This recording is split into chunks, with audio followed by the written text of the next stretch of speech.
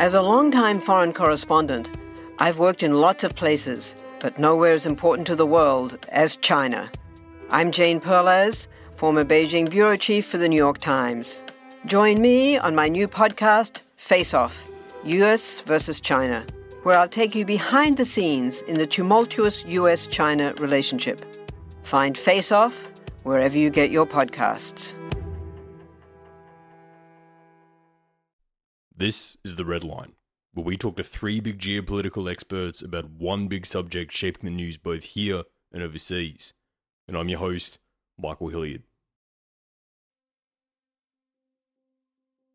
When President Obama left his office in 2017, he told his successor there was one area of the world that consistently kept him up at night. The spot most likely to stumble humanity into nuclear-armed conflict. And it wasn't the Estonian border with Russia. It wasn't even the DMZ that separates the two Koreas. It was the porous, heavily militarized, religiously divided border between India and Pakistan. It's a tense standoff made even worse by the fact both sides regularly skirmish, both sides like to saber rattle to gain domestic political points, and both sides have fairly large nuclear weapon stockpiles. And although we always hear about the disputed far northern areas of Kashmir being the fighting areas, these tension zones stretch all the way up and down the eastern border of Pakistan. We spend so much focus with Kashmir being the war zone, but there are so many other areas in the Pakistani border that are just as dangerous. You see, with India, it's a 400-kilometer slog through the harsh terrain if Pakistani forces were to ever attempt to try and take the Indian capital of New Delhi. But for India, it's only an 85-kilometer journey from their front lines to the outskirts of the Pakistani capital, Islamabad. Only a few hours' drive. Only a few hours for Pakistan to make decisions on whether to use the nuclear weapons they have, or possibly lose the nuclear weapons they have. And it's not just this border where things are tense for Pakistan. Baluch rebels cause huge problems along the Iranian border. Terrorism pours out from Afghanistan, intensifying domestic pressures from within, and China is taking more and more control over Pakistan with each passing month. For Pakistan, there are enemies and frenemies in every single direction. So this week we take a look into Pakistan, why it was the area President Obama feared the most, how likely it would that each side would use their nuclear arsenals if war broke out, as well as the new great game being played by Beijing and Washington for the dominion of Islamabad. And to take us through all of this, we turn to our first guest. Part 1. Enemies in every direction. So Pakistan was carved out of India's northwestern and northeastern extremities. And that basically means that Pakistan not only has mountains in the northwest, it has deserts, it has plateaus, and so in the northwest, it has the mountains, or the highest mountains in the world, the Himalayas. Then it has the Potawar Plateau, and then the lush green plains of the Punjab, which is the main province of Pakistan, the most populous and certainly the most powerful. And then, of course, further south, you have the province of Sindh, which is, and then you have the Arabian Sea. And in the west, you have Baluchistan, which constitutes 40% of Pakistan's territory. And then you have, in the northwest, you have the northwest, what was previously called the Northwest Frontier Province and now is called Khyber Pakhtunkhwa. This, of course, is post-71 Pakistan. Ayesha Jalal is a Pakistani-American who is the Mary Richardson in the History Department at Tufts University. She has also written quite a number of fantastic books on the history of Pakistan and where the country is heading next. She joins us today. When Pakistan was created initially in 1947, it was a country that was a little odd because it was separated by 1,000 miles of Indian territory and had two wings, one in the northwest that I've been describing, and then also in the northeast, which included what was East Bengal, and also parts of the former province of Assam, notably Sylhet district. In 71, the northeastern portion separated from Pakistan after a bitter civil war, a brutal civil war in which many innocents were massacred, and there was violence, and of course there was Indian intervention, which facilitated the creation of what is now Bangladesh. So the Pakistan that we are talking about now is in the northwest, and I've just described it. It constitutes four major provinces, Punjab being the majority province with over 60% of the population. Then you have the northwest frontier, which is known, as I mentioned, Khyber Pakhtunkhwa, about 14-15%, then Sindh, and then Baluchistan. When you look at the border of India, most of its boundaries have pretty natural borders, like the Himalayas mountains or wide rivers that separate India from Myanmar. Does Pakistan have these same sort of natural borders? I mean, Pakistan constitutes, what is known as the Gangetic Plain. It's the largest uninterrupted alluvial plain in the world, and on which they have demarcated these political frontiers. So environmentally, the creation of Pakistan doesn't make sense insofar as there's no natural border. Of course, there's a natural border on the Himalayan side, but there isn't one on the eastern side of Pakistan, far less on the west. I mean, Pakistan has been locked in grim battle with Afghanistan ever since its creation on the border, which the Pakistanis claim, following the British colonial state, is the Durand Line, and which the Afghan governments, including the Taliban, never accepted. So there is no natural border. In fact, the northwestern terrain is very rugged, and it's impossible to draw a border between Pakistan and Afghanistan. So really, this is a political settlement, not one based on natural geography. I mean, India and Pakistan have been a very low-grade war with each other for a very long time now. What does that border look like between the two? It's a military control line, and by which I mean that they fought over this territory, which was, Kashmir was a princely state. When the British quit India, there were about 11 British Indian provinces in which the British directly administered control. And then there were about 565 odd princely states, including Kashmir. And so Kashmir remained a bone of contention and has remained a bone of contention. And they fought a military, they initially fought one in 1947, and then a ceasefire line was eventually negotiated in January of 1949 by the UN. So basically the so-called border between Pakistan and India in terms of Kashmir is a military line of control. It's now called, it was initially called ceasefire line. Now it's called a line of control, a military control. So it's a very, very uncertain border. And of course, as you're probably aware, a very unstable one with constant firing that goes on, making life miserable for the poor people who live in those areas. So obviously the divisions between these two countries are quite stark. Is there much intermingling on the borders between India and Pakistan, or is each side mostly just keeping to themselves?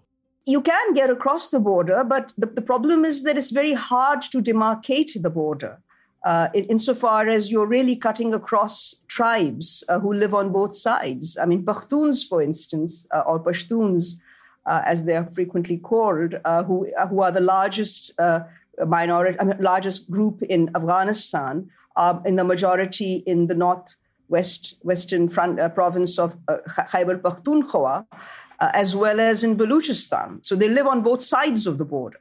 The Baluch also live on both sides of the border with Iran. They are Baluch in Iran and they're Baluch in Pakistan. And these Baluch people who are split between the southeastern corner of Iran and the southwestern corner of Pakistan, can you take us through who the Baluch are and why they're very important to this story?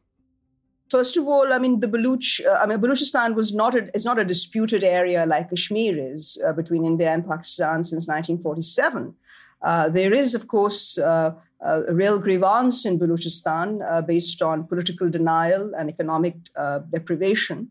Predominantly a tribal area with tribal lords lording it over and basically sort of running it either in opposition to the Pakistan government, state of Pakistan, or in collaboration with it. But I think it's important to realize that for all the talk, especially marked by the diaspora, the Baluch diaspora, which is vocal and disaffected, understandably, The problem with creating a successful secessionist movement is that whilst the Baluch constitute about 50%, of Baluchistan's population, another 40% live in Sindh, and another 10% or odd live in Punjab. So it'll be very difficult to really create a Baluchistan, not least because of the opposition that they're likely to get from the all-powerful Pakistan military.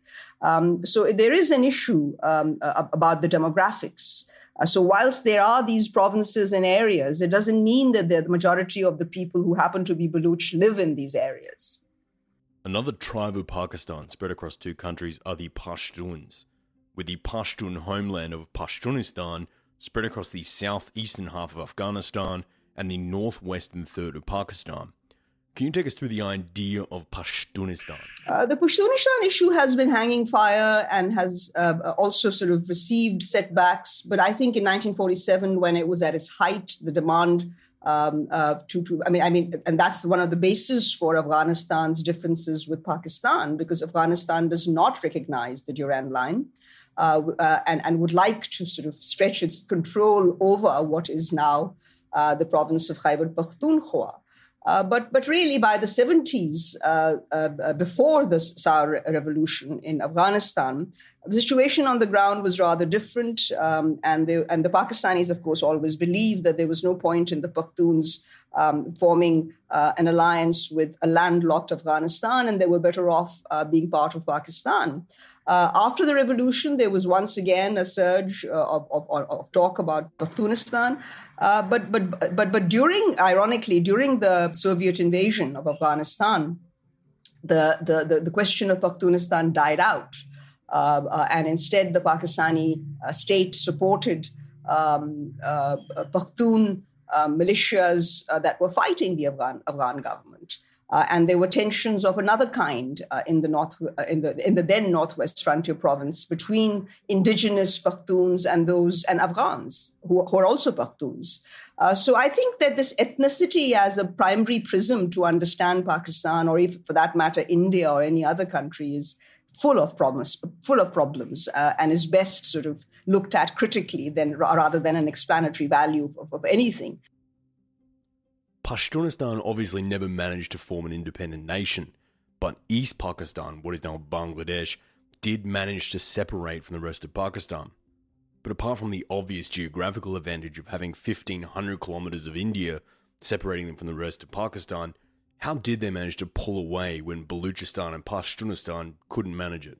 Well, for one thing, they were not contiguous to the majority area, to the majority province of Punjab, which is where Pakistan's army is drawn from primarily. And you had 1,000 miles of Indian territory, and you had long-standing grievances. And the Bengalis, I think it's important for your listeners to know, constituted the majority population, but the majority population was denied their right to call the shots in the state of Pakistan, which consisted before 1971 of East and West. The West had the dominance because it was an institutional dominance of the army and the bureaucracy, predominantly Punjabi. And so Bengalis had some very genuine grievances, both political, economic, and of course, let me not sort of forget, cultural grievances. So I think and after the 1970 elections, which interestingly enough was the first one on the basis of universal adult franchise, and was won by the Awami League led by Sheikh Mujibur Rahman, and the failure of the then regime, the military regime, to transfer power to the Awami League, because there was another party, namely the Pakistan People's Party, led by Zulfikar Ali Bhutto, who couldn't come to terms with the Awami League. That's what really led to the split. And of course, India intervened in that. And so I think it's important to recognize that short of an intervention of the kind that occurred in Bangladesh, a secessionist movement is very unlikely to succeed. We've been through this a couple of times in previous episodes, but during the Russian invasion of Afghanistan, Pakistan was instrumental for the US, helping to smuggle arms and fighters across the Afghan border to help fight the Soviets. Why would Pakistan help the US here? What were they hoping to gain from that relationship? Well, I mean, Pakistan and America have had a very sort of, it's a contractual arrangement. I mean, they don't necessarily have the same geostrategic interests. I mean, going back to the 50s when Pakistan joined American-backed security alliances such as CENTO, Pakistan joined them because it wanted to raise a shield of defense against India, its premier enemy. And the United States brought Pakistan in the hope of using its army to further its cause of containing communism. So it was a mutually sort of, there was a disagreement on the reasons that they came together. They both had their own interests. So Pakistan and America have had a rather sort of, unstable relationship over the years. First, in 1965, when the war between India and Pakistan broke out, Pakistan was heavily dependent at that time on American arms and ammunition. America cut off arms and ammunition because of the war, and Pakistan suffered more than India. They cut it off to both countries, but India was also dependent on Soviet arms, not to say producing its own. So that was the first sort of shock for Pakistanis who felt that America was unreliable. But then again, the Soviet invasion changed all that. But as soon as the Soviets departed, America again forgot about Pakistan, and Pakistan came back on the radar of the United States really after 9/11. So if you look at the history of the relationship, it's not surprising. I mean, your question is, why would Pakistan do it? I think Pakistan, by the time 9/11 rolls on, at least its army is firmly in control of the defense and foreign policy of the country, and pursues its own interests, regardless of whatever arrangement they have with America. So I would say that the relationship is more operational than it is strategic. And Pakistan has been very involved in Afghan politics ever since. So why would Pakistan be so invested in what happens in Afghanistan? Pakistan does not want a pro-India government in Afghanistan, which would mean that it would then be sandwiched from two sides, both the Northwest and the East by India, or pro-Indian elements. And so the fear of a pincer movement has been the strategic doctrine of the Pakistan army, that it is not, first of all, it believes it's invested a great deal in Afghanistan ever since 1979 and even longer, and doesn't want a pro-Delhi government, New Delhi government. And so that's been the primary justification for their interference, which is criticized by many elements within Pakistan in Afghanistan. And I think that is the primary reason for Pakistan wanting to continue to sort of at least maintain some sort of a relationship with the Taliban. But because of that relationship, they become valuable for the US when the US doesn't want to finish off the Taliban because it can't, and then wants to negotiate with them. So when you want to negotiate with a group like the Taliban, then you need somebody who can actually talk to them, and that's Pakistan. And those tensions with India are incredibly important to keep the lid on, as both India and Pakistan both possess nuclear weapons. Even incredibly rich nations like Germany and Japan don't have nuclear weapons. So how did Pakistan, who has a very low GDP, manage to get a hold of nuclear weapons? It was to offset the calamity of 1971, i.e. the loss of East Pakistan, and to restore some degree of international stature. I mean, after you lose your majority population and one major chunk of your territory, it was seen to sort of diminish Pakistan's international posture, and one way to restore it by the then government, in this instance, it was Zulfikar Ali Bhutto, a long-standing proponent of nuclearization, took the opportunity to go for a nuclear weapons program. So that was the primary justification. So what I'm trying to say is that Pakistan's reasons were much broader, but when India blasted its first bomb in 1974, then the justification was even stronger. And by 1978, 1979, arguably, Pakistan was well on its way to developing a nuclear weapon. And I would say that it was able to do so partly because of determination, and the support that was given by the state, the finances, and of course an international armaments market where purchasing parts was very easy. And I think that itself is something that the West needs to look at. And I think it's been commented upon by many analysts that it was very easy to buy various parts surreptitiously and make the bomb. I mean, the bomb the story is well known. But they acquired the weapons. I mean, the parts for this from various parts of the world, and so the armaments market was quite. It was quite accessible, is what I'm trying to say for Pakistan. Is there any nation in particular that gave Pakistan a lot of help in this area? China helped a great deal. Let's not forget, China was a major ally. And China had its own reasons to support Pakistan because its relationship with India, as you're aware, it has its own sort of wrinkles. During the Cold War, Pakistan was a close ally of the US against the Soviets, but these days the relationship is a lot more complicated. They are technical allies of the US, but at the same time they're very close with China, and the US conduct frequent drone strikes into Pakistan, killing civilians on a pretty regular occasion. How would you sum up the relationship between Islamabad, the capital of Pakistan, and Washington? Well, I mean, the U.S. relationship with Pakistan really has been a relationship between the U.S. State and the Pakistan army. The people of Pakistan have not really benefited from this, nor have the Americans been particularly concerned about what the people of Pakistan think or need. And I think that's the principal weakness. I think I've implied in my earlier responses to you that the relationship is based on mutually contradictory interests. So it's always been a difficult relationship and will continue to be so. I mean, Pakistan is an important country because of its geostrategic location. And the Americans will continue to sort of, at particular moments, try and extract the maximum advantage they can. But Pakistan is not without some cards in its hands. So it is it will be negotiated. It has to be negotiated. It's not going to be an easy relationship for the new Biden administration. But it's one that they're aware they need to somehow straighten out a bit in order to achieve the minimum goals that they have vis-a-vis Afghanistan. Pakistan, first of all, is the American link to the Taliban.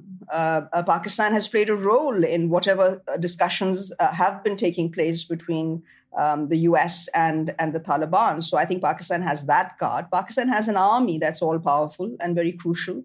And so for operational reasons, the United States does need that sort of an institution to do its bidding when it wants it to do that. So I do think that Pakistan will continue to be important.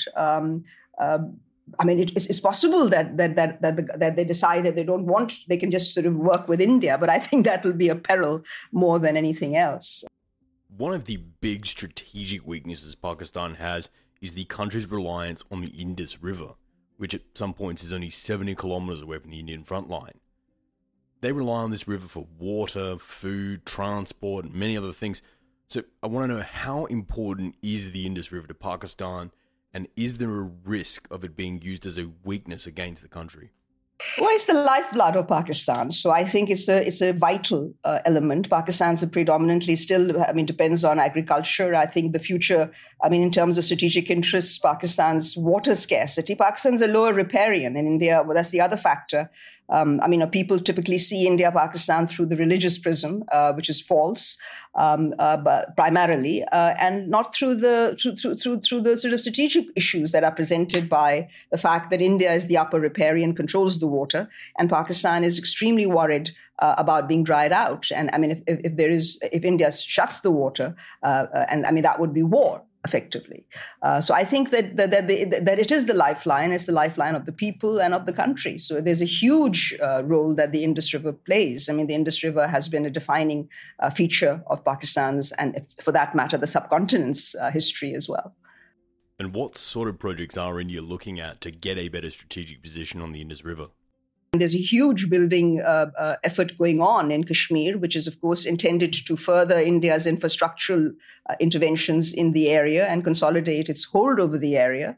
And that could enable India to shut down water at its whim whenever it wants to, whenever it suits its interests. So that's a threat that hangs over Pakistan and is partly to explain the sort of nervous tension that exists between the two countries. And if India was successful in these projects and managed to cut the water supply to Pakistan, what do you think the likely outcome would be? Well, I think it will be war. And I mean, whatever it takes to fight that war. I mean, if you starve Pakistan of water, I think that will be an act of war. And I can't sort of tell you exactly how Pakistan will operate, but certainly China will be a factor, as indeed the Pakistan army will be. And I think that will be seen as an act of war. And that in itself is something that one has to try and avoid, given the fact that the two countries are nuclear. Want to learn how you can make smarter decisions with your money? Well, I've got the podcast for you. I'm Sean Piles, and I host NerdWallet's Smart Money Podcast. On our show, we help listeners like you make the most of your finances. I sit down with NerdWallet's team of nerds, personal finance experts in credit cards, banking, investing, and more. We answer your real-world money questions and break down the latest personal finance news. The nerds will give you the clarity you need by cutting through the clutter and misinformation in today's world of personal finance. We don't promote get-rich-quick schemes or hype unrealistic side hustles. Instead, we offer practical knowledge that you can apply in your everyday life. You'll learn about strategies to help you build your wealth, invest wisely, shop for financial products, and plan for major life events. And you'll walk away with the confidence you need to ensure that your money is always working as hard as you are. So turn to the nerds to answer your real-world money questions and get insights that can help you make the smartest financial decisions for your life. Listen to NerdWallet's Smart Money Podcast wherever you get your podcasts. Of the many problems that surround Pakistan, India is the one the country takes most seriously, with both India and Pakistan trying to get one up on the other to make sure they have a bigger pile in case the day of war were to ever break out. Pakistan supports extremists in India, and then India responds by building dams that could be devastating to the Pakistani water supply, adding more and more fuel to this pile, hoping that it never actually lights up. But what is each side trying to achieve here? How is each one planning to get the one up on the other? And how are Pakistan's informal relationships with groups like the Taliban going to play into all of this? Well, for that, we turn to our second guest. Part 2. New Winds for an Old Sail. Pakistan's not what folks would expect. I think the city of Lahore rivals any of the cities in South Asia. I mean, it's a city. Lahore has an incredibly sophisticated food culture. It has forts. It has a lot of history. Karachi is similar to Bombay in many ways. Pakistanis and Indians are surprised when I tell them that, but I see a lot of similarities between those two coastal cities. And Karachi is very much a melting pot of the entire country of Pakistan. Every ethnic group is represented there. And Peshawar is one of which is in Khyber Pakhtunkhwa, is one of the most interesting cities I've been to. It still feels like a city that's on the frontier, and there's still a certain... In Peshawar and cities like Mardan and Khyber Pakhtunkhwa, there's still a feeling that things could go wrong. I guess it's a vibe you get, but it's well worth the visit. Adam Weinstein is a research fellow for the Quincy Institute, focusing on Afghanistan and Pakistan. He's also a former veteran serving in Afghanistan for the United States and still regularly reports on the region. He joins us today. The military in Pakistan does have a history of interfering with civilian politics, and there's sort of a dysfunctional relationship between the dynastic political figures in Pakistan and the military over history. Sometimes people refer to Pakistan as a hybrid regime, meaning that it is a democracy, but there's elements within Pakistan that are not democratic. So it is a very vibrant democracy. There was just in elections that proved to be an upset for the party of Prime Minister Imran Khan, but the military still has a say that is significant. It has a veto power, you could say. When you look at a map of Pakistan, the thing that really sticks out is the fact that the majority of their major cities, whether it be Karachi or Lahore or Islamabad are all very close to the Indian border, usually somewhere between 100 and 200 kilometers away. How does Pakistan feel about having many of their major cities so close to the Indian front lines? I think that's a point of insecurity. I mean, I think what a lot of folks outside of South Asia don't realize is that there's constant skirmishes along the line of control, which is the disputed border that separates parts of India and Pakistan. The danger of South Asia is that you have these two nuclear armed powers that, if they miscalculate the action of the other, you can easily have a nuclear exchange because there just simply isn't that much time for either side to make a decision. And some folks would have argued that the fact that both of them are nuclear powers has prevented conflicts from becoming much larger and kept the conflicts between the military conflicts between these two countries at a smaller scale, because neither side wants it to escalate into a nuclear exchange. But on the other side of the coin, the liability or the risk that results from escalating tensions between India and Pakistan is much greater than in other parts of the world, simply because they're both nuclear armed. One of Washington's primary concerns with India and Pakistan is that a Pakistani-backed terrorist group will spark a nuclear exchange between the two countries. And when I say Pakistani-backed, it could mean that Pakistan's supporting the anti-India terrorist group, or simply turning the other cheek and allowing them to exist freely inside Pakistan's territory. So there was a 2016 terrorist attack on an Indian army base in Uri. And then there was a 2019 terrorist attack on a paramilitary convoy in Pulwama in an Indian-administered Kashmir. And these kinds of events are what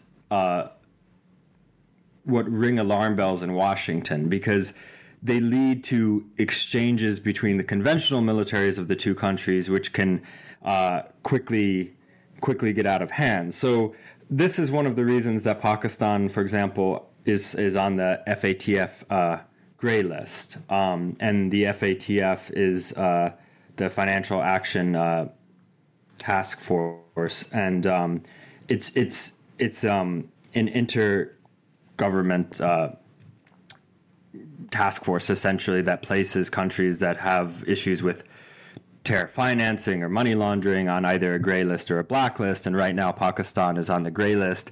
And that's due partially to try to convince Pakistan to change the way it approaches these anti-India groups.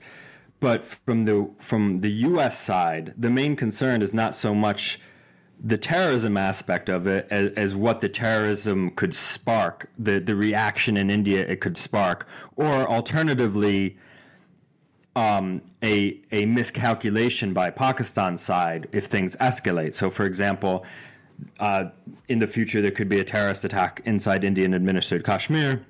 The Indian military responds by conventional means. The Pakistani side miscalculates and thinks that a nuclear attack is imminent and strikes first, or vice versa. That's the concern from Washington's standpoint, and that's what makes the conflict on the border between India and Pakistan so dangerous. I want to just understand the timeframes here. Pakistan's capital, Islamabad, is only about 100 kilometers or 62 miles away from the Indian front lines. A large surprise Indian attack, unlikely as that would be, would only give Pakistani leadership a very short window of discussion here to decide what to do. The worry here being the use it or lose it mentality when it comes to their nuclear weapons.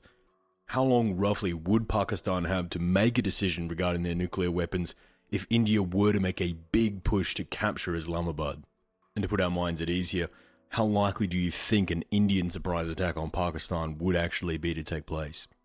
You might look at South Asia and say there's many priorities and many risks in South Asia, but this risk of a nuclear exchange, the consequences are so dire that it needs to be prioritized above other concerns, even though the likelihood that it would occur is low. I think that the United States has been able to play somewhat of a mediator role in the past. That ability is diminishing, and it's partly due to the adoption of what the Trump administration called the Indo-Pacific strategy. And the Biden administration appears to be continuing on that path where India is viewed as a natural partner against rising Chinese influence in both the Pacific, Southeast Asia, and also in the Indian Ocean.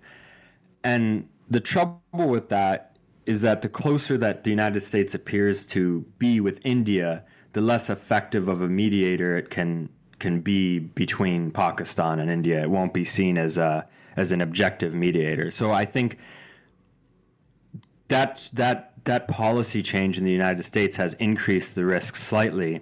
Staying at Washington here, obviously the war in Afghanistan is winding down. There's not nearly as many operations as there were back in 2001. So why are the Americans still so involved in Pakistan if there's not as many operations going on in the area? Well, number one, Pakistan has over 200 million people. It's a nuclear power. It has economic potential. It has a close relationship with China.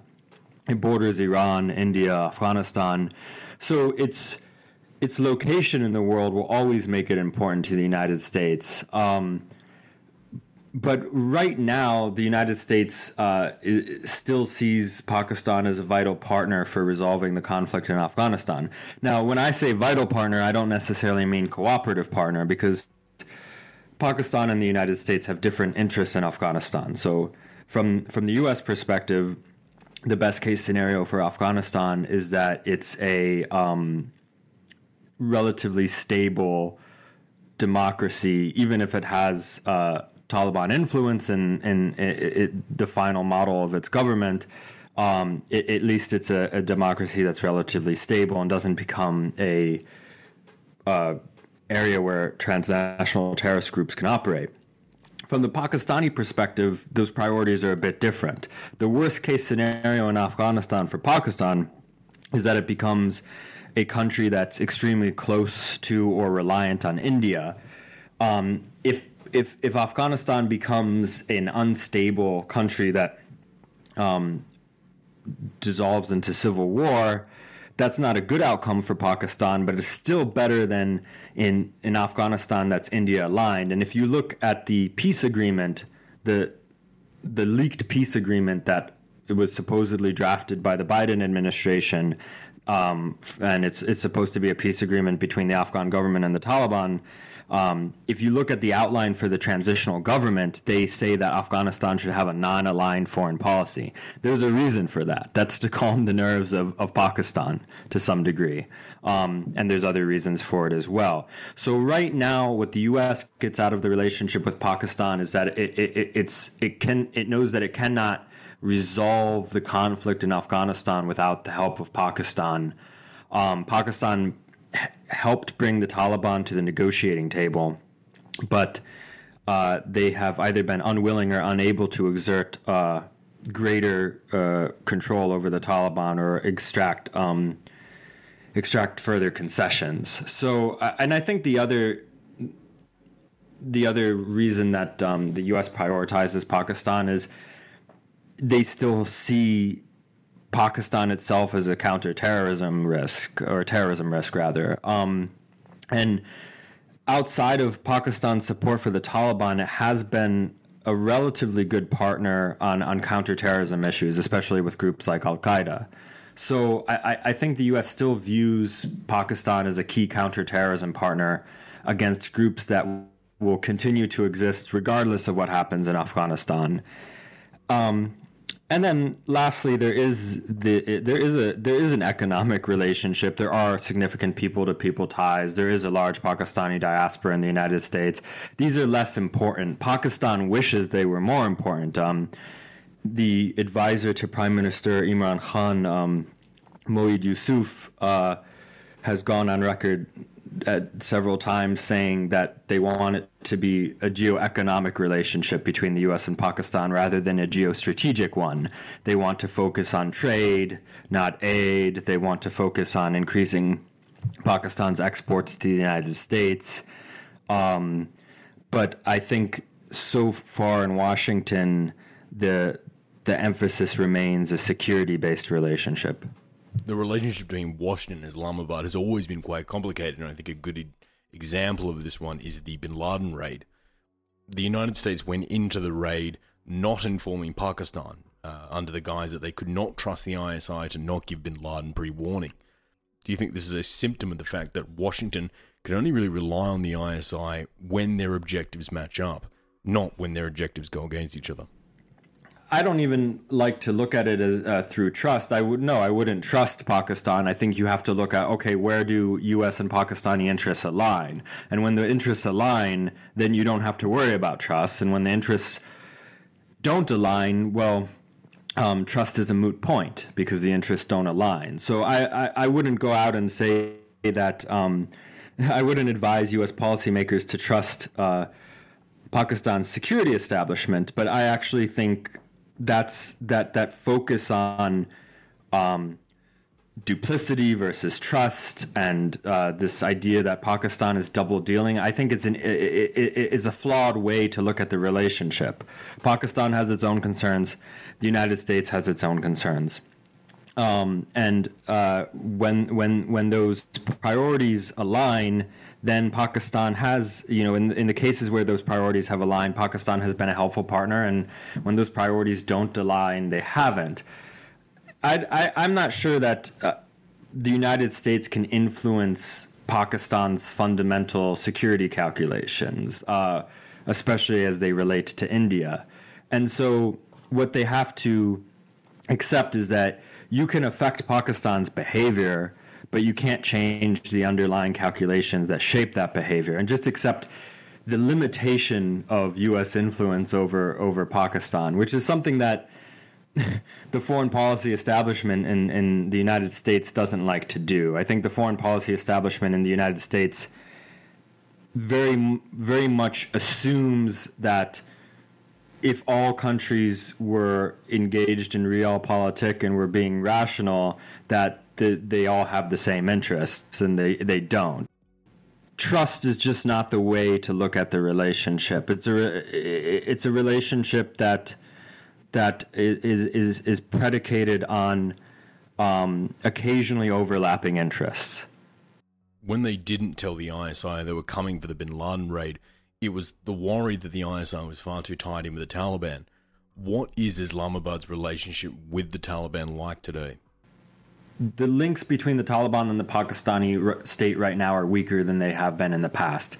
So generally, Washington exaggerates the amount of influence that Pakistan has over the Taliban, and Islamabad under-exaggerates or de-emphasizes this relationship, and the reality probably lands somewhere in the middle. The current leadership of the Taliban is a little bit more hardline than it was in the recent past, and so I think Pakistan has a little bit less influence over that leadership. That being said, much of the senior leadership of the Taliban lives in and around Quetta, which is in Pakistan.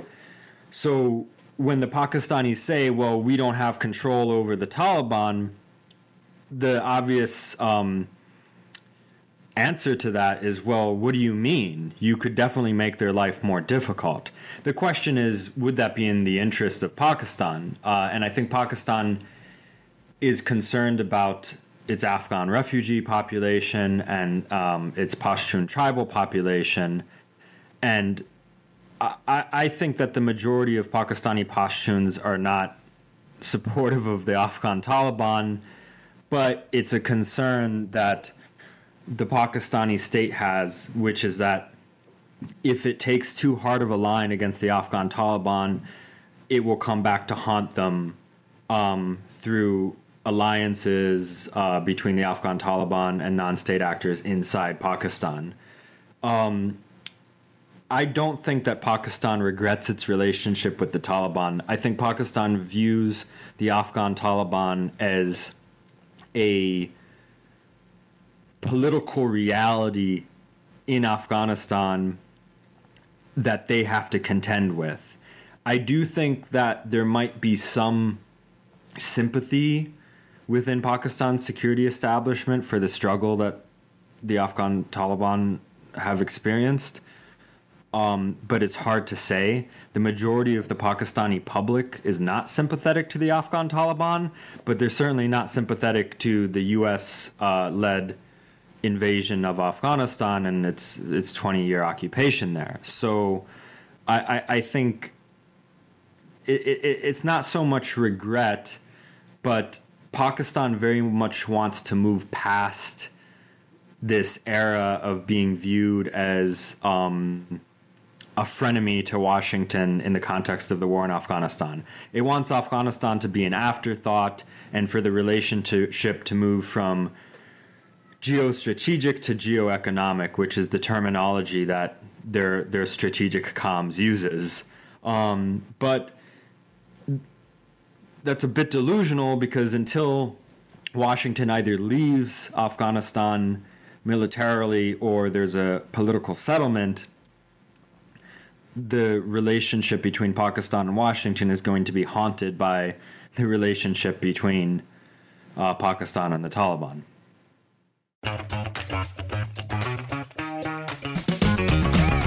Hey there, I'm Dylan Lewis, one of the hosts of Motley Fool Money. Each weekday on Motley Fool Money, we talk through the business news you need to know and the stories moving stocks on Wall Street. On weekends, we dive into the industries shaping tomorrow and host the experts, authors, and executives that understand them. Tune in for insights, a long-term perspective on investing, and of course, stock ideas. Plenty of them. To quote a listener, it pays to listen. Check us out and subscribe wherever you listen to podcasts.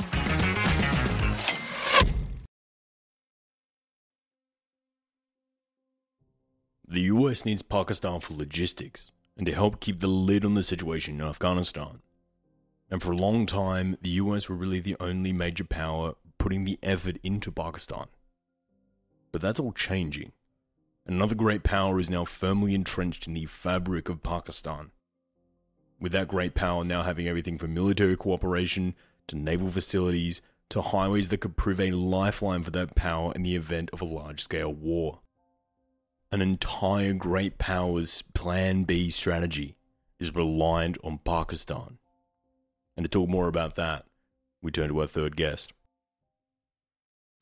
Part 3. Deep ports and deeper pockets. For Pakistan, India is understood to be the existential threat. Everything is essentially constructed around the India question. And historically, that has been the case. Pakistan was, of course, even in recent decades, has effectively been dismembered in a war with India. India is understood to be the sort of blood rival in a way that no other threat, even many of the internal threats that the country has faced, have been seen as anything comparable. India isn't just the blood rival next door. It's also it also looms considerably larger in Pakistan's imagination than vice versa. Andrew Small is a senior transatlantic fellow with the Asia program at the German Marshall Fund, a senior policy fellow at the European Council on Foreign Relations, and also holds a visiting fellowship at the Australian National University Security College in Canberra. Andrew has written a number of books on this subject and is a highly regarded expert when it comes to Beijing's influence in the region. He joins us today. The defensive strategy is asymmetric in nature. It's essentially structured around the nuclear program. It's been the threat for some time that Pakistan can at least hold India's major cities at risk, and that it has an arsenal that's strong enough to maintain that threat. and also that there are increasingly that if there's an invasion on India's part, there is also this looming question of whether this would turn into nuclear conflict too. This has been the question around tactical nuclear weapons on the Pakistani side, which Pakistan has developed as well. But they have considerable conventional forces as well. I mean, the Pakistan is structured primarily around the army itself. It's set up to conduct land wars primarily. That's been the entire mode of thinking, and its defences are primarily directed at its eastern borders. The nuclear capabilities have only been there in a formally declared way, of course, fully. Since the 90s, but I mean this is a program that's been in place much longer, and that's seen to be the kind of existential defense against the existential threat. It's only around 100 kilometers between the Indian front lines and Islamabad. So first of all, does Pakistan have any capability of defending against a very large push from India? And how far in do you think the Indians would have to push before the Pakistanis considered a nuclear retaliation? Well, I mean, you've had in the wars in the past. I mean, particularly if you consider that arguably Pakistan's most important and prosperous region and where actually most of the army are from, which is Punjab, is directly on the Indian border. It doesn't take much of a move across into Pakistani territory before you're in sight of Lahore. And this has happened before. I mean, you've had Indian troops in sight of Lahore Airport, and I think the sense and the risk and the anxiety that's been there for people looking from the outside at Pakistan and India is that they are so flush up against each other. If there was some sort of conventional invasion, then the likelihood of escalation into nuclear territory in a way that, of course, was not the case back in the kind of full-scale wars that were fought in 1971 or 1965, the risk of it moving into that zone is extremely high. And the other piece of this, of course, though, is that with Kashmir, the attempt on Pakistan's part at points has also, and the other piece of the asymmetric strategy has been to use non-conventional forces, has been to use militant outfits and create some level of deniability around the sorts of attacks that it's undertaken, and attempts to localize this essentially to Kashmir in the past have been one of the, given that this is the territory that Pakistan would like to claim for itself in its totality, this has also been the kind of military approach that Pakistan has utilized against India for some time. So the closest, of course, that we've ever come to these conflicts have come about as a result of some of these asymmetric, non-conventional tactics that Pakistan has pursued. We won't go too deep into the history of Kashmir because we've already covered that quite extensively in our India piece. And if you want to know the backstory, I recommend you listen to that before you go to this one. But the capture of Kashmir has been a huge objective for both sides here. But what actual strategic benefit would either side gain if they were to actually conquer their entire Kashmiri claims from the other one?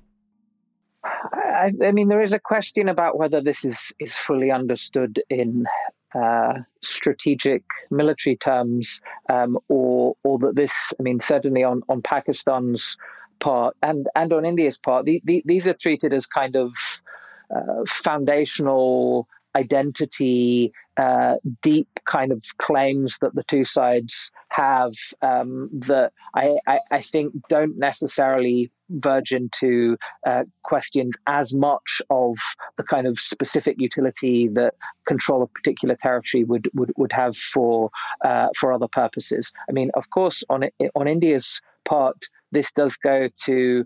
I mean, if you're looking at the territory in question, and you're looking at how how Kashmir in its most expansive definition, that would also include Gilgit-Baltistan, the former Northern Territories. If you include this too, this goes even to the question of whether Pakistan itself has a border with China. And this is one of the questions that is there for India. This is one of the sensitivities specifically about some of these activities in Gilgit-Baltistan and the Karakoram Highway itself, that from India's perspective, that there evidently would be a difference if it controlled all of that territory and effectively expanded its borders with China instead. But I think this is primarily something that runs deeper than some of these kind of strategic and tactical considerations. Before we talk a lot more about China, I want to talk about the Pakistani western border, the one it shares with Iran. Obviously, between the two, they share Baluchistan, which the Baluch have been pushing for independence. But is the relationship between Islamabad and Tehran deeper than just keeping the lid on Baluchistan? Do they work together on a lot of these issues? The relationship between Pakistan and Iran has a whole series of different dimensions to it. Of course, Pakistan also has a reasonable sized Shia population itself. There's the neighbors. There's a substantial history and political and security relationships and dynamics that exist between the two sides. Certainly, there is a level of focus and has been in the past on the specifics of what's playing out in the regions that directly border each other in Baluchistan. But it's a much wider and more expansive and richer relationship than something that can be boiled down to that. That has been particularly some of the cross-border activities at points have been sources of real tension between the two sides. But even if you look at for instance, Chabahar and Gwadar as ports, there are potential cooperative frameworks that are in place there as well, and have been discussed between the two sides. So I think there's still different models for how this evolves. You have to, of course, look at the fact that the closest relationship that Pakistan has, despite Iran being its neighbor in the Persian Gulf, is with Saudi Arabia. And if Saudi Arabia, if Iran were to acquire a nuclear weapon, I think the expectation is that it would be Pakistan that would help the Saudis acquire the same capacities of its own. So you do have the Saudi dimension there in the background as well, and the extremely close economic and financial and political and military linkages that exist between Pakistan and the Saudis that don't exist in the same way, and has never been a relationship of the same sort between Iran and Pakistan. Why is there such a close relationship between Islamabad and Riyadh? Apart from religion, what do these two work on together? I mean, in a sense, there's different dimensions to this. There has been this kind of question with the Pakistani nuclear weapon as to whether it is an instrument purely of national interest, or whether it also has the quality of kind of protection for the most sensitive sites in the Islamic world as well. And this has been one of the questions at stake that again goes beyond national interest and some of the commercial dimensions and that exist between the Saudis and the Pakistanis. This would be a different kind of conception of the security role that Pakistan has played, but of course they've also provided considerable support already in conventional terms to the Saudis, in personnel and all sorts of other ways. Pakistan has a very capable military that has significant combat experience and significant prowess in ways that the Saudis arguably do not to the same extent. So the sort of heightened role that Pakistan plays in that regard.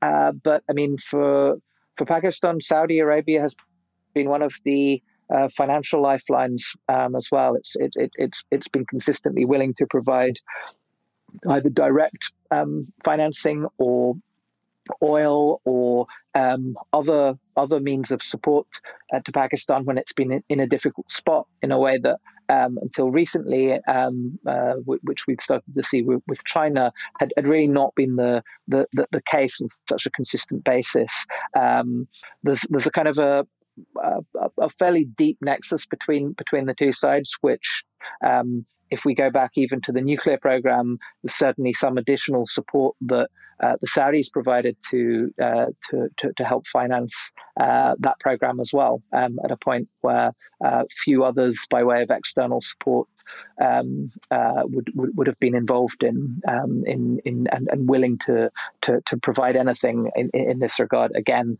apart from in a very different way, China itself. I think another really interesting relationship is the one between Turkey and Pakistan. Right now, Turkey is supplying quite a lot of the Pakistani Navy, and Pakistan will be building Turkish-designed ships in the next few years. How did this relationship between Ankara and Islamabad come about? Turkey and Pakistan have maintained a relatively healthy economic relationship. Turkey plays with a number of the major actors in the region. The kind of pan-Turkic links, of course, as well, give it a say and a stake and a set of relationships in some of these places that mean that it's a voice that Pakistan and others have to take into account. I don't think there's any relationship in the entire world that better sums up the phrase frenemy than the one between Washington and Islamabad. There are frequent drone strikes from Washington into Pakistan. Washington doesn't trust Pakistan on everything, and at the same time, Pakistan is becoming more and more closely tied with Beijing, one of the principal enemies for Washington in the area. How would you sum up the relationship between Washington and Pakistan? The relationship has tended to be instrumentalized, particularly around what's playing out in Afghanistan.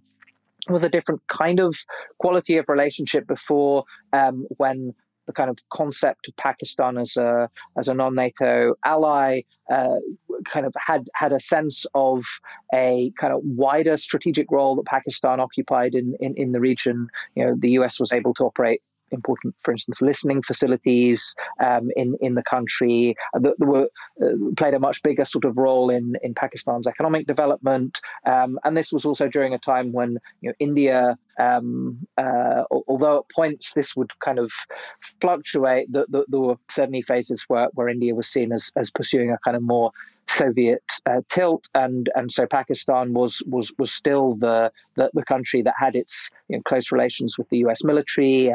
Pakistan was allowed to be used as the critical supply route for Afghanistan, of course, as well, of even greater importance when the war in Afghanistan escalated. And this meant both for sort of ground routes and air routes. And then at a certain period of time, Pakistan also did allow the United States to conduct drone strikes on its territory. These were taking place with Pakistani permission in terms of the kind of the targeting locations and in many cases the targets themselves were coordinated with Pakistan. There was always this deniability, and kind of public criticism would be expressed on the Pakistani side, but in private this was something that they had allowed to happen. You then had junctures where these tensions just blew up to an incredible degree over the concerns about kind of US personnel operating at liberty seemingly in the country, the kind of tensions over the border, which at one point involved kind of a cross-border incident that saw a number of Pakistani troops killed, and then the Bin Laden raid was a kind of embodiment of that lack of trust between the two sides, and I think a sense on the US side that there's still some deep suspicion about the fact that Bin Laden himself seemed to be being harbored by Pakistan in a comfortable location, and that was an ambiguity that was never cleared up. And on Pakistan's part, the fact that the US could kind of sweep into the country and conduct a raid of this sort caused a lot of anxiety about questions such as its nuclear arsenal, as much as anything else. And I think beyond some of that point, you've then had this sharp deterioration. The US has really been pushing Pakistan to stop the double game in Afghanistan and provide support to a peace process. The US itself had been very reluctant to pursue a peace process itself, latterly turned to pushing Pakistan to bring the Taliban to the table. The reason that we've seen the improvement actually in relations in the last couple of years after really continued deterioration for all of these reasons, as the US was so unhappy with the role that Pakistan was playing, and in different ways Pakistan was so fed up with the US demands, is that you've started to get more of a view on Afghanistan that is consistent between the two sides. The question for the United States is going to be, what role does Pakistan play in the wider scheme of the region and the world, when the entire focus of the relationship is not the war in Afghanistan? The other dimension to this, obviously, though, is on the one hand India and on the other hand China, where the US tilt towards India has changed the balance of the role that it plays in South Asia. It tended to have at least a more even-handed approach, and at points historically did provide certain kinds of support to Pakistan. I think the sense is now that the US, for strategic reasons, will be tilting in India's direction. And so it means that when it comes to kind of the crises in South Asia, where the United States tended to kind of play this elevated role and would work channels on both sides and things like that. Although that takes place to an extent, I think Pakistan now understands that it's not going to be the same kind of roughly even-handed role that the US had played in the past. And the US is concerned in a very different way about the role that China's been playing in Pakistan and what that's likely to amount to as well. And that's much more recent. The two sides, China and the United States, had really been able to coexist quite well. They had similar objectives in Pakistan. There were similar things they wanted to see there. It's less clear now that that's as true, and that's starting to force some more difficult choices on the Pakistanis as well. And I think that brings us to the main crux of this story, which is China. China has been very heavily investing into Pakistan for the last few years, building up ports and roads and infrastructure in the hope that if the South China Sea were to ever be cut off, Pakistan could still be used to import goods from the south coast into the west of China. I'm very sure this relationship goes deeper than just that, but why is China so invested in Pakistan at the moment? We all know how important it is to keep your eye on the money, and not just your own. To follow trends, track financial situations, follow gains and losses, check out the Yahoo Finance podcast. Every day, we'll give you a quick overview of the latest market and financial news that you need to know. You'll be able to hear about the biggest headlines in the business world in 3 minutes or less, right after markets close. It's perfect to listen to while you make another cup of coffee or work out a new budget. Check it out now. Listen to Yahoo Finance wherever you get your podcasts. That's Yahoo Finance wherever you get your podcasts.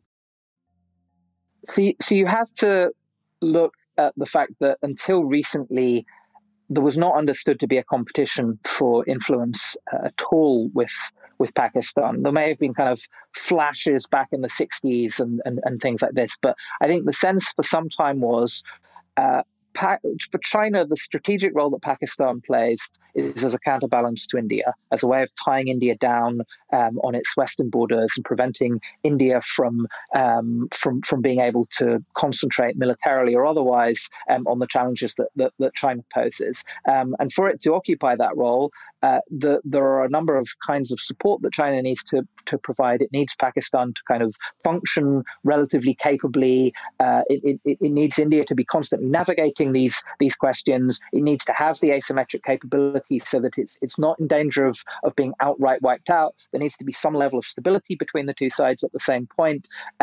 But that kind of the view that says that there is an advantage in having a kind of roughly stable, roughly secure Pakistan that is economically prosperous and that is able to occupy a sort of solid role in looking out for various interests in the region, that's not been inconsistent with US interests as well. There have been points going back in time where the Chinese actively wanted the United States to provide military equipment to the Pakistanis because they wanted them to have more capable forces to be able to occupy this role vis-a-vis India. And also at points, Pakistan had operated as a conduit for advanced technologies from the United States to China itself. So China's not operated on the basis that a good US-Pakistan relationship is necessarily problematic. In many ways, it's been advantageous. It strengthens Pakistan in all sorts of ways.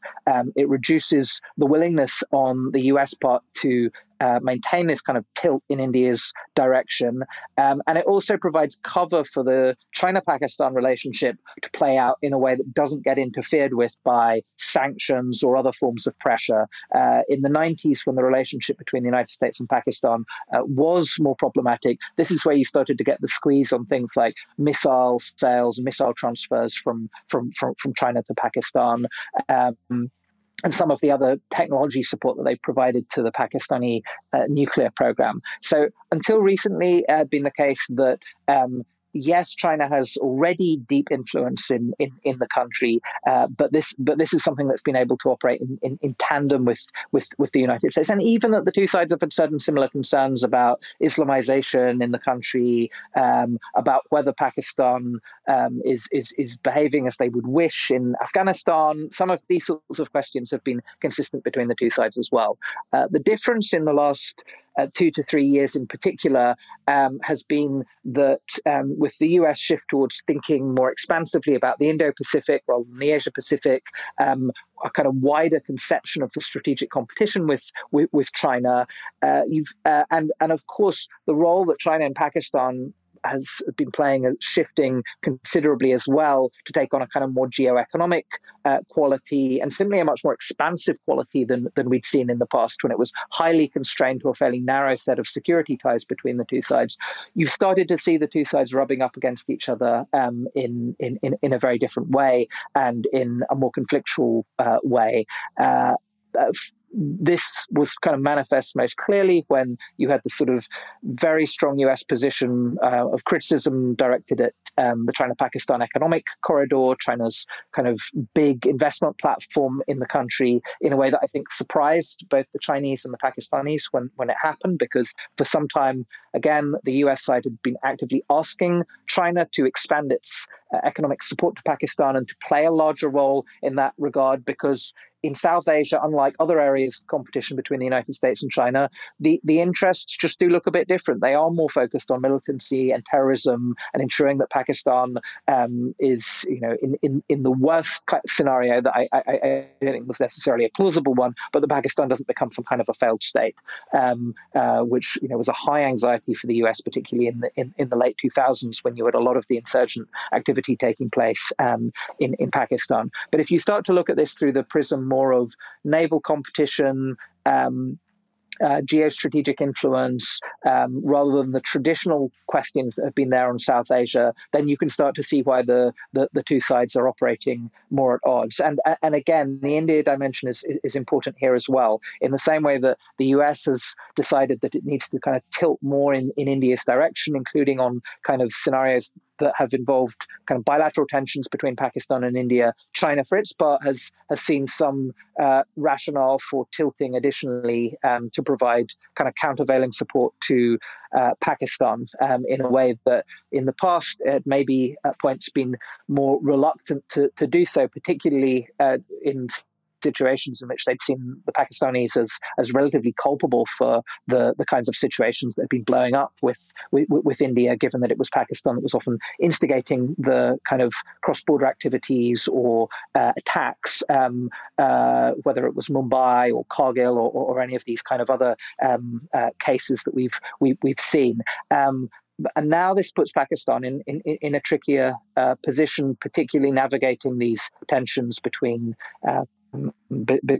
China and the United States. And I don't think this has yet turned into something that is kind of a clear battle for influence. I think there's still a sense on Pakistan's part that they should be able to find a way in which relations between the two sides can sort of coexist in a relatively benign way. But that's just become a much trickier needle to thread. And I think with the Biden administration coming in, we're going to get a kind of a fresh round of questions about how the US really sees its relationship with China in the South Asian region. Certainly the maritime competition is there, but it's not intrinsically clear that some of the kind of continental dimensions of this, that the US is going to be at odds with China in Afghanistan or even in Pakistan itself.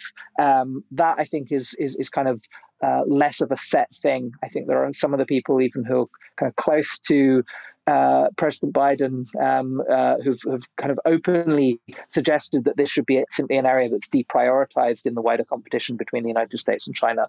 So we may yet see a scenario in which it's not necessarily that the two sides would cooperate, but they may not be quite as fully at odds there as was starting to look to be the case in the last couple of years. The Karakoram Highway that stretches from western China through Pakistan to its southern coast, ending in the port of Gwadar, could be a huge lifeline for Beijing. It saves items having to go all the way around through the South China Sea and puts goods only 1,500 kilometers from western China. If war were to ever fully break out and the South China Sea were blockaded by the United States, this may be China's only lifeline. The trouble is, though, that building this highway was incredibly difficult due to having to go through the Himalaya mountains. And because they couldn't go through a certain mountain, the road is actually forced to cross into Indian-controlled territory for a few miles of the journey. With this in mind, do you think there is any risk of India calling in that claim? And is this one of the main reasons that China is not putting as much emphasis on this route as they probably should be? So there are still questions about really how good a logistical route this actually is, partly for reasons of the question that you ask as well. If you travel up the Karakoram Highway, it's an extremely narrow corridor. It's often been shut down by landslides, natural disasters, bad weather. It's only been seasonally open anyway. So the idea that this gets transformed, even when you have an all-weather surface and all of these sorts of things on the road, the idea that this is really a kind of useful logistics corridor that can, kind of navigate the Malacca dilemma and these sorts of things, has always collided with the kind of reality of the topography of the country and the conditions that the KKH operates in. And that's even before you get to the question of Baluchistan, where the levels of insecurity and the kind of the kind of militant activities that we've seen there. I mean, it's no surprise that that's the area of road construction for the China-Pakistan Economic Corridor where you've seen the largest number of people killed. Not Chinese, but Pakistani workers there. So it's still rather difficult if you then look at the logistics of it to see this as a particularly viable route, unless you spend absolutely prodigious sums of money on tunneling and a whole series of other things that would essentially harden the route against some of the kind of natural obstacles that you have there. But in a wartime contingency as well, the capacity to cut it off is very, very obvious. It is even in the scenario in which you did have the kind of, from India's perspective, the worst case scenario in which vast sums of money were spent on hardening the route, constructing railway lines, none of which I should add is in any way being envisaged at the moment. Even in this scenario, the capacity to shut it down extremely quickly, either from non-conventional actors inside Pakistan itself or from strikes from outside, it's one of the more straightforward routes to cut down. And of course, China cares about finding additional logistical routes to bypass the Malacca Straits. It mattered a lot to China in the past as well, that it did have a kind of additional land route out from the country that could get to the the Indian Ocean. It's not that this has had no significance in the kind of political and strategic imagination of the two sides, but there are simply better and more viable routes, and the scenarios in which you would need to have these are precisely the sorts of scenarios in which you could absolutely envisage what the corridor route or the KKH actually being shut down. The other huge Chinese project at the moment is the port of Gwadar, which China has put a lot of money into. They effectively lent the Pakistanis a lot of money, and when the Pakistanis couldn't pay the debts back, China took it back in a 99-year lease, to oversimplify things. This port is very crucial for China and is the deepest seawater port in the entire world. But it's in Baluchistan, which has its own problems. To which I have two questions. One, why did China put so much money into a port in southern Pakistan? And two, if attacks on Gwadar continue, will the Chinese simply just deploy their own troops to protect it, in the thought that Pakistan may not be able to hold their own ground here? Gwadar has had this kind of ambiguous status. Firstly, between China and Pakistan on the naval side, China pretty much, the PLA Navy pretty much has carte blanche to use Pakistani facilities when it wants to. It already has ample use of Karachi. Gwadar, even kind of a little way up the coast from Gwadar, Ormara has now become one of really the principal base actually for the Pakistani Navy. There is no question that China sees benefit in the reliable port facilities that it can expect to utilize in a crisis or in kind of any imaginable scenario. And when the PLA Navy does its assessments of kind of which port facilities in the world this might be true of, it's only really Pakistan that falls into the category where they believe this would be possible. So having a reliable set of well-functioning port facilities in the country that has been built and constructed in a way that means that it can be fully utilized in a range of contingencies, that's certainly something that that China has been keen to see. Karachi itself has in the past been blockaded by India. So there has been this kind of big move of Pakistani naval assets up the coast, mostly again to Ormara. The question for Gwadar is a sort of long-term one. If Gwadar is developed as an economic facility initially, a lot of the kind of logistics that you need for that would have potential military value in future as well. I mean, you have to bear in mind with Gwadar that it hasn't had a well-functioning electricity supply, water supply, a whole series of very basic things that you would need for the port to occupy any sort of useful role in future for port calls or otherwise. So there is still, even at this stage where the two sides will claim that this is essentially a set of investments that is economic in scope, you may well not see beyond the kind of protective military facilities that are being constructed, and there's a cantonment area, there's a protective naval task force. There are all of these things being developed for Gwadar, but it's not yet crossed a threshold where it's going to be turned into a kind of a Chinese military facility or anything like that. And the other big difference, I think, is because China has kind of regular access to all of these facilities in Pakistan and trusts the Pakistani military to the extent that it believes that this is something that it would always be afforded. You haven't necessarily needed to have the kind of agreements of the sort that China has with Djibouti or something like this. You don't necessarily need a dedicated Chinese naval base or something like that. And Pakistan wouldn't want to give it to the Chinese as well. And it would be a kind of a sensitive subject if they did, including in the kind of the wider population. So I think there is still there are still reasons to believe that the ambiguity around Gwadar is something that will persist for some time. And because the Pakistani army is so capable, the Pakistani security services are more capable, it's very hard to see a scenario in which the PLA would have any good grounds for being directly involved in any of these kinds of scenarios in Pakistan itself. We have, of course, seen this sort of limited role for People's Armed Police, or operating in parts of Afghanistan, around the border area. But I think not only would Pakistan be very reluctant to allow the Chinese to come in and do something like this, it's not really clear that the PLA would be better placed to take action of this sort than the Pakistanis themselves. This is not kind of terrain or operating context in which it's at all clear that the PLA has particularly good experience.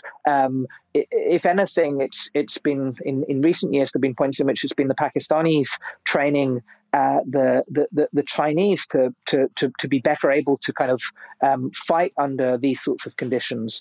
So I would say, although there are speculations at points about Chinese troops materializing or China occupying a role, I think Pakistan is one of the places in which, if anything, this is least likely to happen. I think the places where you're more likely to see this sort of thing is where you have a country where they may have a political opportunity to do so, but also where they then don't trust the armed forces of the country to look out for their interests. And I think that's just not the case with Pakistan, whereas we've already seen in a more limited way in Afghanistan why that might be the case, or why, at least if it's not formal PLA operations, that you have kind of quasi-military actors there. I think there are other countries in which you could envisage that too, but I'd just be much more skeptical about it in the case of Pakistan.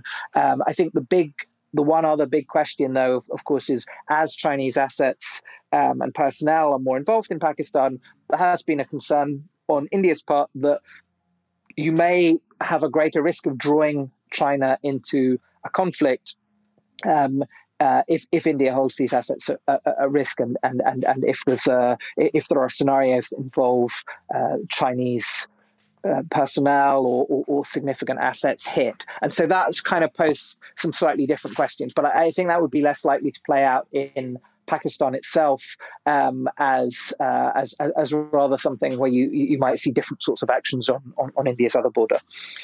With more of the US focus heading into Asia and India engaging far more on the US side than ever before, will Pakistan be the new front lines of this Beijing-Washington power struggle?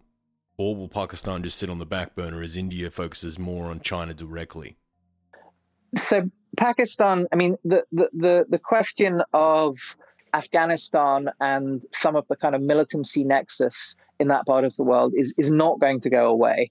And as long as Pakistan is able to play a kind of semi-helpful or helpful enough role on that, it's still going to operate in a context in which it's geopolitically useful. People want the Afghanistan problem buried now, and they can't bury the Afghanistan problem without Pakistan playing ball. And so Pakistan does always have that kind of leverage over things, because this is not going to be a clear sort of stable settlement that you get here in Afghanistan. This is going to be extremely fragile, it's going to be volatile, and there's going to be fallout when this starts to if this in any way manifests itself again in kind of externally directed activities. But Afghanistan's been sort of so owned by the US over the last period of time that any president who withdraws forces from the country, as you know, ultimately is supposed to happen in the coming period,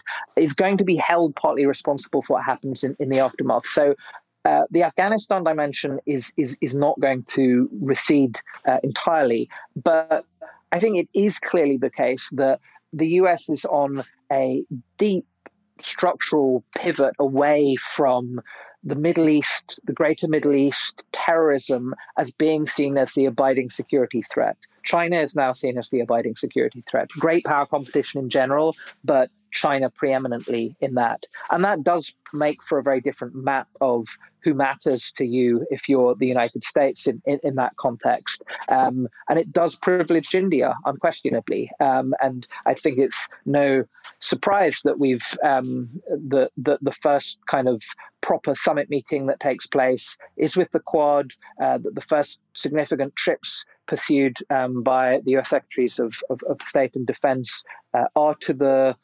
Indo-Pacific. This is going to be the pattern. It's going to be a more kind of great power focused approach that the United States takes rather than its traditional preoccupations. And that certainly means that in that wider scheme of things, Pakistan occupies not just a less important role, but also one that is highly conditioned by the significance of the Indian role to the United States in this wider scheme of things. So it's going to be a tricky spot for Pakistan. On the one hand, the big advantage they have is that they're not facing the kind of squeeze that they had from the United States in the last period of time, and that they do have some alternative sources of economic support, particularly from China, but still from some of the other sort of traditional benefactors like the Saudis too, and they were really facing a difficult set of circumstances with Washington. They were being squeezed financially. There were real concerns about the security ramifications for Pakistan if this continued to head in the direction that it was headed. So having some breathing room on that alone does make life somewhat easier. There's some chance to stabilize relations with Washington, even if they're not going to occupy a kind of privileged role there in the way that they had in the past. And they're going to have to deal with and they're making their bets on the fact that if this is the way things move, they are simply going to have to double down on the China front, which is less of a bad bet than it used to look because the PLA's capabilities are far better than they were. So Pakistan can have higher quality kit than used to be the case in the past. The level of financing and resources that are provided are considerably better. And even on the kind of technology side, Chinese cyber capabilities, satellites, fiber optics, a whole series of these other things are now giving Pakistan scope to operate in a way that is more distinct and removed from certain dependencies on the United States that it had before. So it will be a less privileged role that Pakistan has in this new constellation, but there are nonetheless ways in which it may well, if it's able to maneuver successfully through this space, still be able to carve out a position for itself that on the issues that it actually cares about, maintaining a kind of capable, a combination of economic support and enough external resources militarily to be able to maintain its capacity to balance against India. At least on some of these fronts, it should still be able to navigate this new geopolitical context in the region and globally. But Pakistan has also shown certain proclivities at points for risk-taking and even for slightly shooting itself in the foot on this. So it remains to be seen whether it's going to be able to be sufficiently nimble to be able to pull this off. But one thing, I think, whatever bad judgment calls it's made, it still had a good sense of where power lies and how to navigate some of the great power politics. It's tended to figure out ways to come out on the right side of these things, or in ways that advantage it on the external side, even if sometimes on the internal dimensions of its policy and its handling of militancy and a whole series of these other things, it's taken a set of risks and it's taken a set of approaches that have posed as many dangers to itself as it has to anyone else. Pakistan has few real friends in the world, only partners who seek to use Pakistan for their own reasons. And it just happens to be that occasionally those goals line up with Islamabad's as well. Iran needs Pakistan to remain stable enough to be able to keep the Baluch separatists in check. Because if they were to be able to gain a foothold in Pakistan, it would only be a matter of time before they would turn their attention to the Iranian-controlled half of Baluchistan as well. Saudi Arabia seeks to use Pakistan to keep Afghanistan destabilized, keep the US involved in the region, and also prevent Iran's reach from moving eastwards. The Pashtuns of Afghanistan never agreed with the British drawing of the maps, and hopefully seek to one day create an independent Pashtunistan. But doing so would gut the majority of Pakistan and Afghanistan as we know them today, an outcome either government would never be happy with. India seeks to try and gain as much influence as they can to try and cause headaches for the Pakistanis on their western border. As the more tense the western border gets, the more they're forced to pull resources and troops away from the Indian fronts and deploy them to the east and north. Washington has and still needs Pakistan for its strategic position in the region, both for logistics and support. Without Pakistan, it would be nearly impossible to conduct their war in Afghanistan, keep tabs on Iran's eastern flank, hold on to potential for operations into Central Asia, and never be too far away from China's western province problems. But the US also doesn't fully trust Pakistan, knowing that information given to them frequently ends up being relayed to China and the Taliban. It's a pretty telling sign when Osama bin Laden was living in a huge compound only a few kilometers away from an ISI compound, and that the US decided not to tell Islamabad they were coming in to get him, because they knew that the ISI would pass the information on almost immediately. The US is also acutely aware of how many guns currently sit in the country, how fractured the nation is, and the huge amounts of poverty that create the powder keg extremism that Pakistan is. If the US were to abandon Pakistan, they do risk the area fracturing and the country becoming a hotbed for terrorist groups. And that is not a great outcome when the US has been conducting heavy drone strikes into Pakistan for the last few decades. China, though, seems to be the country with the most to gain here. They hope to use Pakistan to be able to bypass any blockade in the South China Sea, sell masses of Chinese goods, and house Chinese naval facilities in the Indian Ocean. They also have the added ability to use Pakistan as a lever against India, knowing that if India were to ever push toward China, Pakistan can increase tensions on their border. And with India being China's biggest Asian rival, Pakistan and India blowing themselves up in a nuclear exchange would probably end up being a net win for China. I don't think China wants that to happen, but it's a pretty big card to keep in their back pocket. Pakistan is so often overlooked by most strategists, but in all honesty, it should probably be the one we're keeping the closest eyes on. But until then, the people watching will just keep seeing both sides pour more and more fuel onto the pile. Thank you so much to everyone who tuned in this week. We've been requested to do a Pakistan episode so many times, so we're glad we finally got around to this one. Last week, we launched a brand new video series on our YouTube channel with a 5-minute summary of our episode on the geopolitics of rare earths. And we'll be releasing more and more of these summary episodes in the next few days. So if you've ever wanted to show someone a certain topic, but can't get them to sit through a full 90-minute episode, this is a great way to get them started. And for those of you who have already checked it out, thank you for your nice comments. If you want to find out more about these videos or simply follow us to get polls, stats, maps, and quizzes, you can find us on Facebook, Twitter, Instagram, Discord, Reddit, and Swell on the handle @TheRedLinePod. Or you can follow me on Twitter with the handle MikeElliottOz. Oz is in Australia. This show would not be possible without the support of our amazing Patreons, who donate small amounts of money each week to help us keep this show going. Our Patreons get to join in on game nights, live Q&As, and get extra materials for the show. Our Patreon donations are 100% go back into the program, helping us pay for staff, programs, hosting, websites, and lawyers that are essential in running a show like this. I cannot thank our current Patreons enough for all of your support. And if you're not currently a Patreon and you feel like you can donate a few dollars a week, we would greatly appreciate it. We'll be doing our next Q&A, beers, and GeoGuessr sessions in the next few weeks. So if you are a Patreon, keep an eye on your inbox this week, as dates and times will be coming out then. A huge thank you to all of our guests this week.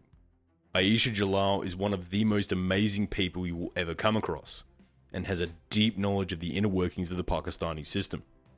It was amazing to be able to get her to take us through what is easily one of the most complicated countries in the world. Adam Weinstein has been working on the ground in the area for a long time now, and has seen many of these front lines firsthand. He is consistently putting out great material on the subject, and I highly recommend you check it out. And you can find out more details about it on his Twitter handle @AdamNoahWho. Andrew Small is one of the most respected minds on this theatre, who helps advise multiple governments around the world on what lies ahead for this highly combustible region. He's written so many good books on this subject, and I recommend you check those out as well. You can find him on Twitter with the handle @AJWSmall. As has now become a part of the show here are our 3 recommended reads for this episode, if you want to take the study of this topic even further. The first would be The China-Pakistan Axis by Andrew Small, a great book for checking out the new relationship between Beijing and Islamabad. Our second book would be Modern South Asia by Aisha Jalal, who effectively takes us through how the web of relationships in South Asia is changing for the 21st century. And the third would be The 9 Lives of Pakistan with Declan Walsh, taking us through how the domestic politics of Pakistan radiates out into the region. These are all great reads, and links to them will be available on our website. This show would not be possible without my fantastic staff. Mark Spencer has been doing this extra voiceover work for us for quite a while now, and we couldn't be prouder to have him as part of the team. He is currently putting together a petition to get Apple to add a climate change category to the podcast section, so people can more easily find information on how climate change is affecting the world and what we can do to help. It's a great initiative, and if you want to check it out, you can find him on Twitter with the handle @ClimacticShow. Just the first of many great things Mark has coming out this year. Owen Swift has taken a huge role here at the show, acting as our producer, a writer, and researcher, as well as helping out with the website. The show is making huge steps forward, and it's mostly thanks to Owen's participation in the program. So if you want to get to know Owen and get to know behind the scenes of the Red Line, you can follow Owen on Twitter with the handle OwenA.Swift. Marissa Rafter joined our team a few weeks ago as our animator, turning these episodes into short videos. And her first video about rare earths was phenomenal. She brought a complicated topic to life and made it incredibly interesting. Marissa's background is with some of the biggest names in the industry, and it's an absolute honor to have her working for us. We are so proud to have her on board with the show. Joe Hawthorne once again did amazing work with his audio skills on this episode. He's a great guy and an amazing audio engineer. He effectively makes these shows tolerable to listen to. If you want to find him on Twitter, or even hire him for yourself, you can find him on the handle @JoeHawthorne77. The last thanks goes out to you for tuning into the program. Watching this show get bigger and bigger each month has been really, really amazing for me. And having so many of you reach out with recommendations and articles, or even just jumping on Zoom to chat to me over a drink, has been absolutely amazing, and I really, really do enjoy it. I met so many great people through the show, and I really look forward to meeting even more of you. So if you ever want to just reach out, ask a question, or even just, want to follow up on an episode, please feel free to reach out to myself or my staff on the team. We'll be back in another fortnight with another international episode. But until then, thank you, and good night. The views and opinions expressed in this episode are solely those of Michael, our guests, and the Red Line podcast. They do not represent any government or organization and are solely our own. For more information, please visit theredlinepodcast.com. Want to learn how you can make smarter decisions with your money? Well, I've got the podcast for you. I'm Sean Piles, and I host NerdWallet's Smart Money Podcast. Our show features our team of nerds, personal finance experts in credit cards, banking, investing, and more. And they'll help you make the most of your money while cutting through the clutter and misinformation in today's world of personal finance. You'll get clarity on strategies to help you build your wealth, invest wisely, shop for financial products, and plan for major life events. Listen to NerdWallet's Smart Money Podcast wherever you get your podcasts.